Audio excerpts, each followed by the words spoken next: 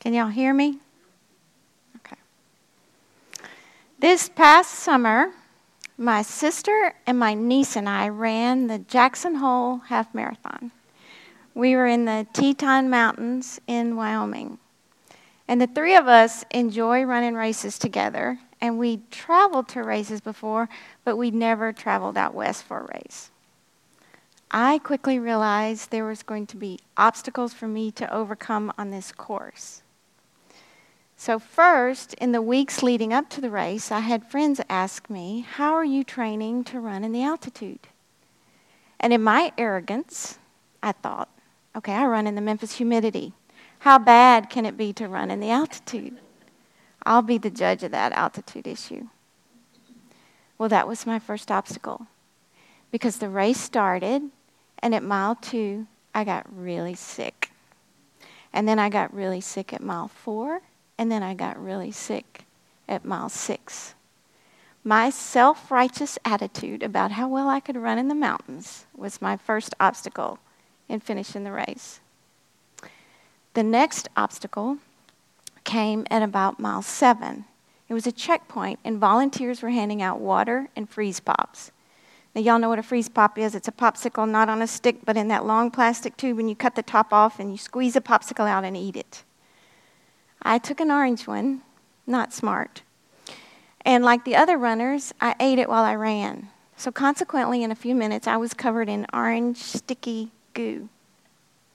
And that's when I realized, because I'd gotten sick, I was really far behind in the race.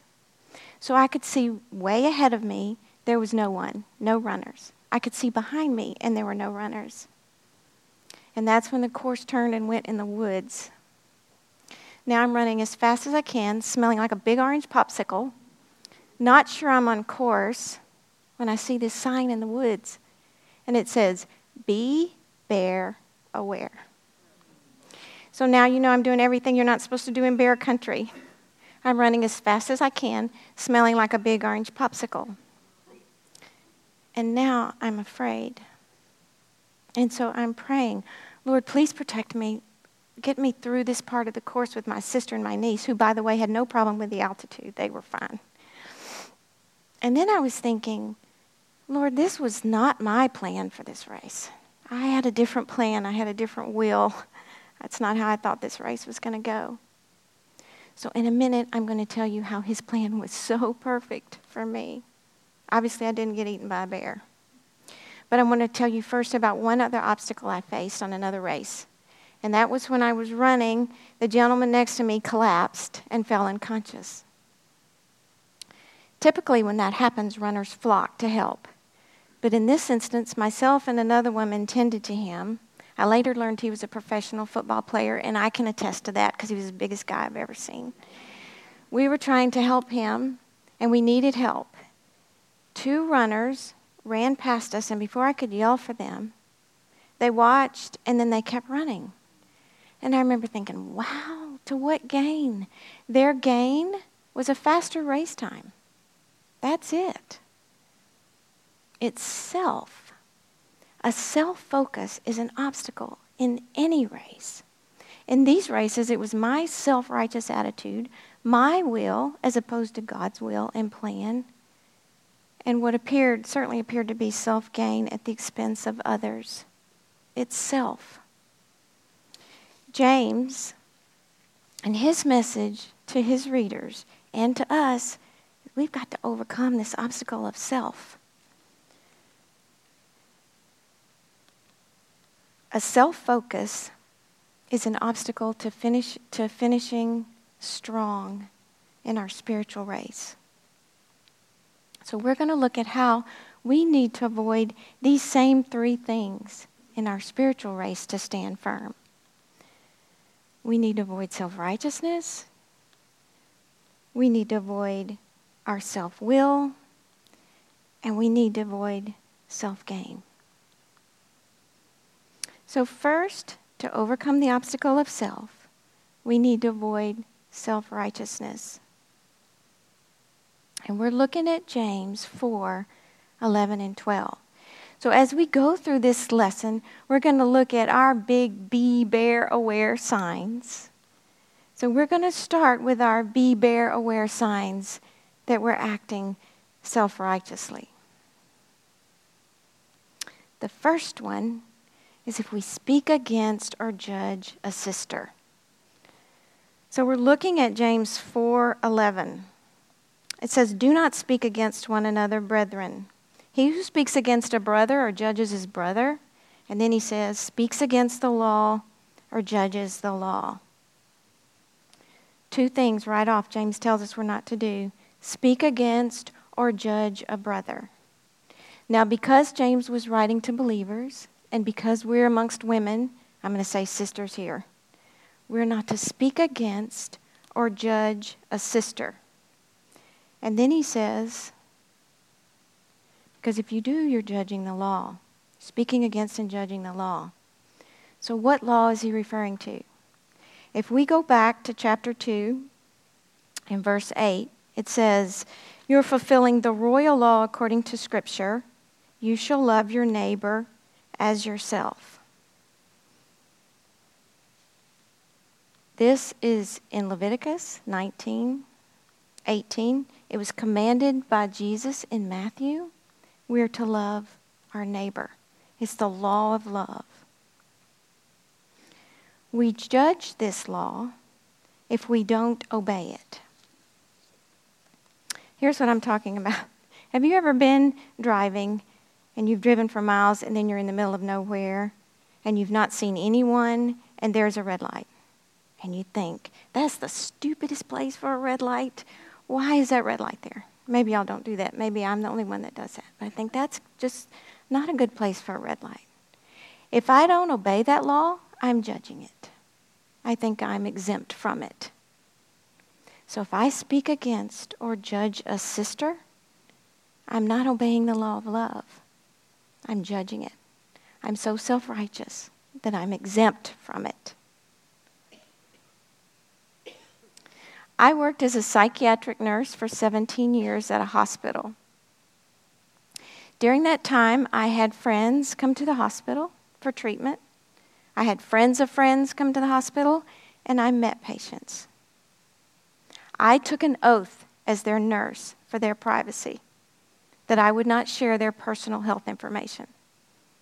I also have to abide by HIPAA, the Health Insurance Portability and Accountability Act. I know y'all are familiar with HIPAA.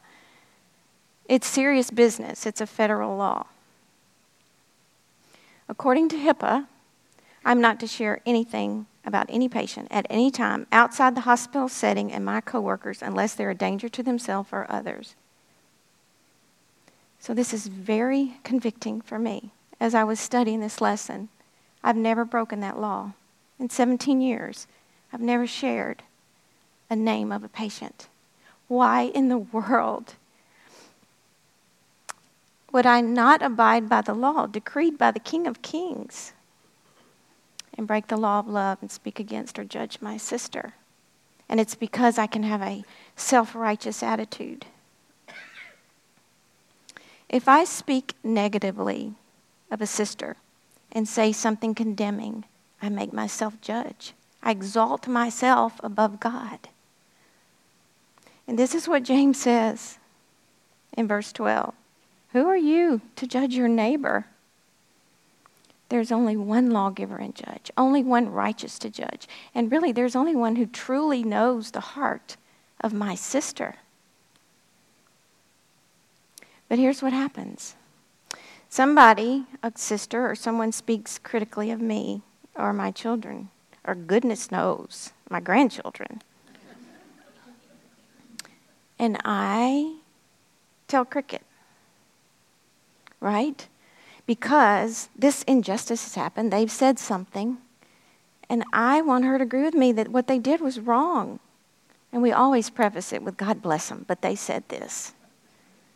And so I have exalted myself for 1 minute. I want to be right and have somebody agree with me that what they did was wrong. But that's not what the Lord wants us to do. If we go back to chapter 4, this is what we learned last week. In verse 10, humble yourself in the presence of the Lord. He will exalt you. That's what we want.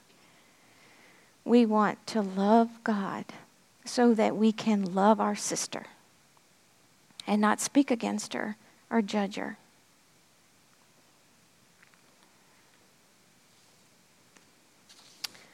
So our first be bear aware sign that we are self-righteous is speaking against or judging a sister. A second be bear aware sign is if we confront others with a critical spirit.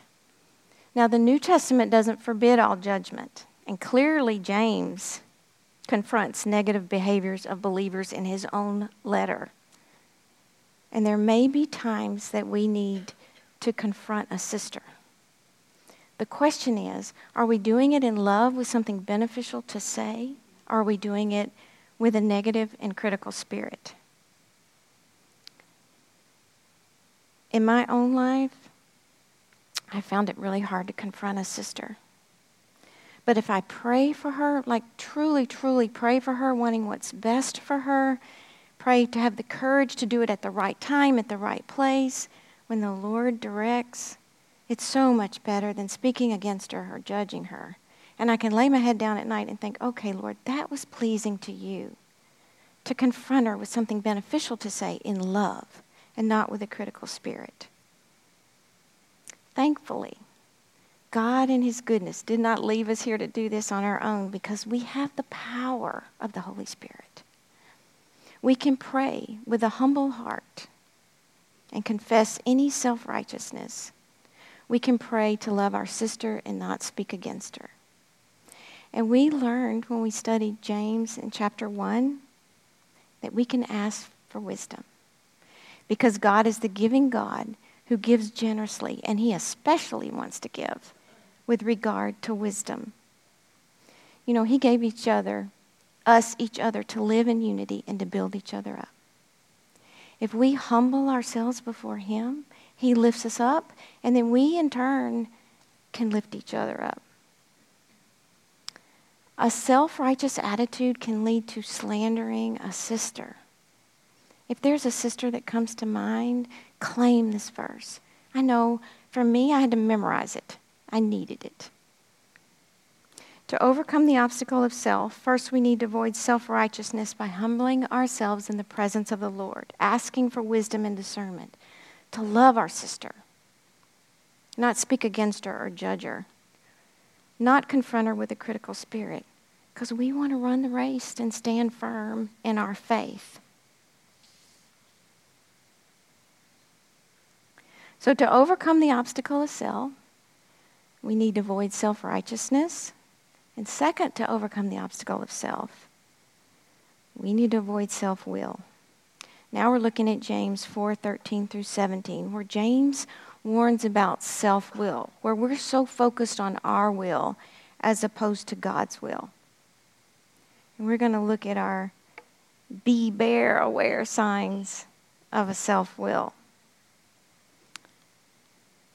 The first one is we make plans without considering God. In verse 13, James says, "Come now, you who say, today or tomorrow we'll go to such and such a city and spend a year there and engage in business and make a profit." So James lays out the plans these businessmen of his day are making. They're going to go today or tomorrow. They're going to a particular town. They're going to spend a year there. They're going to trade, and they're going to make a profit. If you think about it, none of those things are sinful in and of themselves. There's just no mention of God. They're not seeking God's will for their plans. And I believe he wants us to ask him about the big plans, the small plans, our big decisions, small decisions. One thing I like to pray for my family, for myself and my husband, that we live, work, worship, and serve where he'd have us. Planning when we don't include God is wrong, but thankfully, James doesn't say planning is wrong. I have two precious daughter-in-laws that I love more than life, and they are so sweet and precious to me when I text them in March about Thanksgiving plans. And that's really not that far off. You can ask them. I'm thankful that there are scriptures that encourage planning. two of them are Luke 14:28, where Jesus says, "Which one of you, when he wants to build a tower, doesn't first sit down and calculate the cost to see if he has enough to complete it?" Before you build a tower, you better plan for the cost and make sure you've got enough money to complete it. And my favorite, Proverbs 16:9, "The mind of man plans his way, but the Lord directs his steps." We plan, but the Lord is over every step of the way. Are there any decisions in your life that you need to pray about and put God front and center in your planning? For me, I know when I go it alone, I fail. God is our sovereign Lord, and he wants us to seek his will with our plans. So our first big Be Bear Aware sign that we're focused on our will is we make plans without considering God. The next one is we make plans as if we're the ones in control. James gives a strong message and warning to these businessmen about their self-sufficient attitudes. Not only were they making plans without considering God, they were boasting about the plans and the financial profit they were going to make. They were planning as if they were in control of the outcome. And James says in verse 14, "You don't know what your life will be like tomorrow." And then he goes on to describe our lives like a vapor that appears for a little while and then vanishes. We don't know what will happen tomorrow. We learned that last year, that our lives can change in an instant. In 2019, Chuck and I, my husband, were making plans about our finances and our jobs. And then 2020 hit.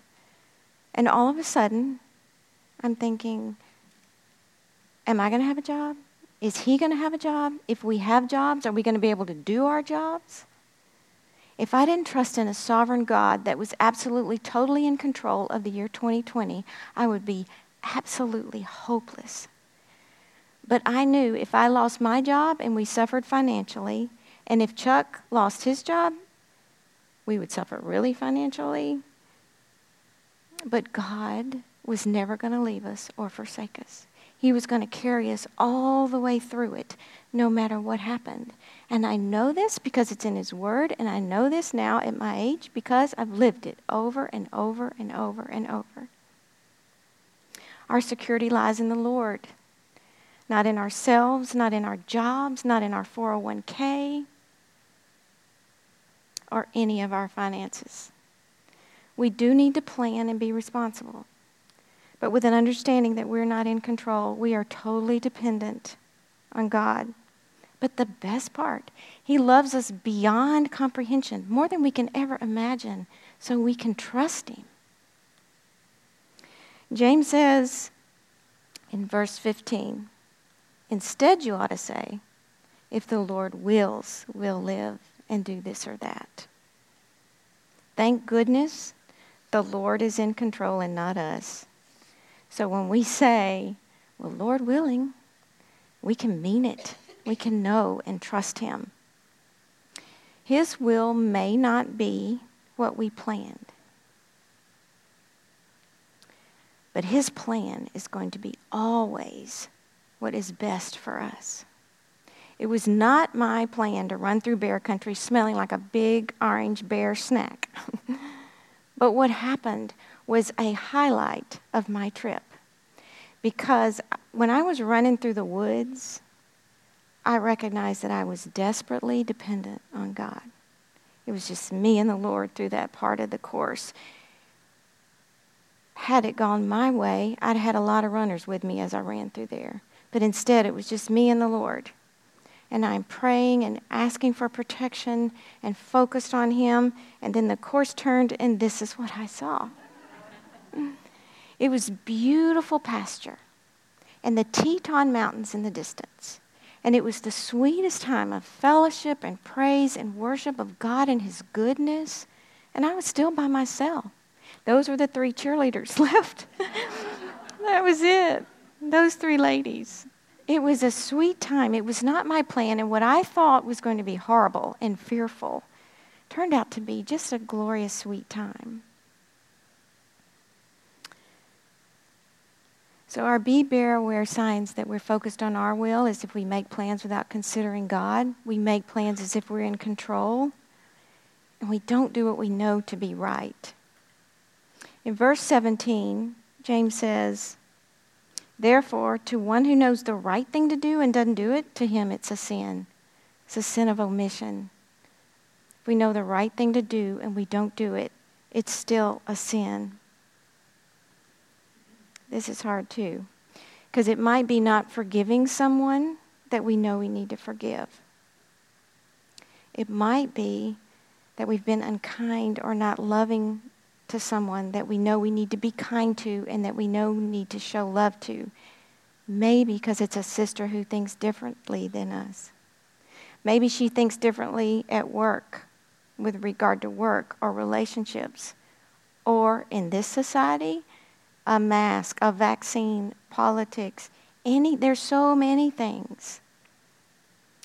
But I know that in my own life, unconfessed sin makes my relationship with the Lord stagnant.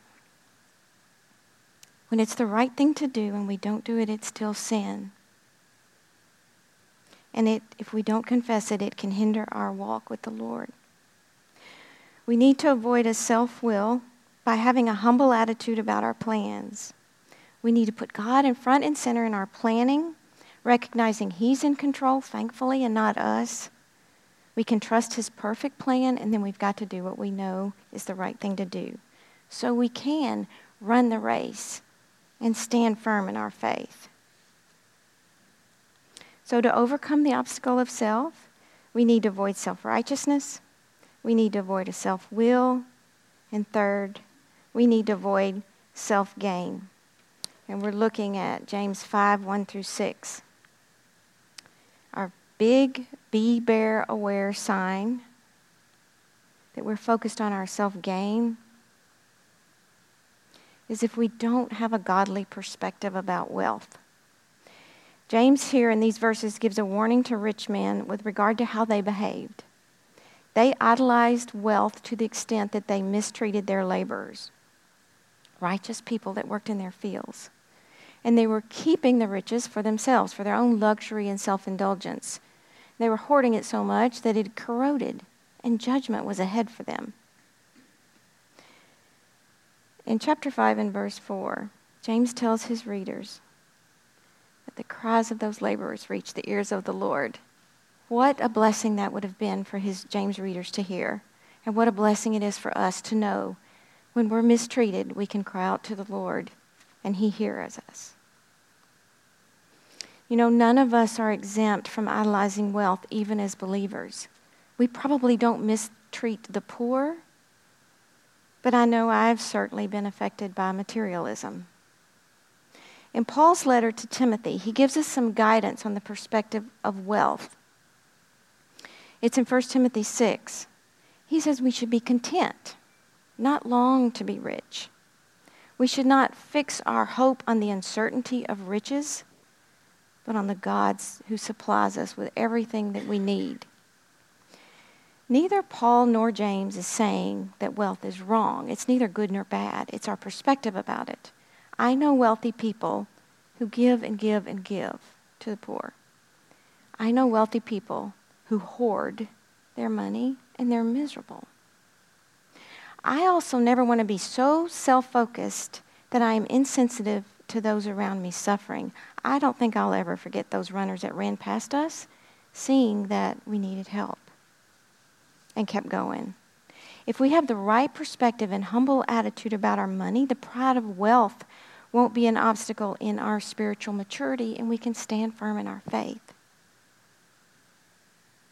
We want to watch out for our be, bear, aware signs of self-righteousness, self-will, and self-gain, because we don't want the obstacle of self to block our path. So how do we know? How do we avoid self-righteousness, self-will, and self-gain?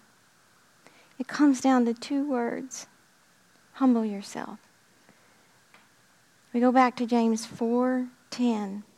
James says we're to humble ourselves in the presence of the Lord. He will exalt us. Now I'm thinking that this is not the first time James has heard this. Because his own brother, our Lord Jesus, said, whoever humbles himself shall be exalted. It's recorded in Matthew and it's recorded twice in Luke. Maybe James heard it from his brother, our Lord and Savior. And if not, maybe he heard it from his mother. Mary, in her song of praise to God for bringing redemption to the world, said, He has exalted those who are humble. And we learned last week that Peter said it. Humble yourselves under the mighty hand of God, that He may exalt you at the proper time. Humility comes in entrusting our lives to Him. When we say, Here, Lord, take self, myself. I don't want to cause conflict with speaking against and judging a sister with self-righteousness. I don't want to fight for my will as opposed to your will. I don't want to fight for my wants instead of what you want for me. We hand self over to God. He will exalt us. He will lift us up now and in the kingdom to come. When we think of obstacles in a race blocking our path, we think of going around them, jumping over them, trudging through them. But when we think of our spiritual race, think of what Mary taught last week about the word humble. It means to bring low. We bow. If I did that in a race, I would be just trampled. But in a spiritual race, that's what we want to do. Humble ourselves in the presence of the Lord. Because we need a faith in the one true God that produces a genuine humility and obedience so we can stand firm and finish strong in our race to spiritual maturity. We're all running this race, and we all face the obstacle of self. How are you doing in this area? Which of the three do you struggle with the most? Are you paying attention to the be bear aware signs? Will you push in your own strength or humble yourself and draw from God's strength to stand firm? If we're going to overcome the obstacle of self, we've got to embrace humility. Let's run the race together and encourage each other to stand firm. Let's pray. Dear Lord Jesus, please help open us our eyes to where we can see the obstacle of self and where it's blocking our path. And we humble ourselves to you, Lord. We want to draw near to you and submit to you for your will in our lives, that we can stand firm and finish strong in our race to spiritual maturity in you. We love you, Lord Jesus. Amen.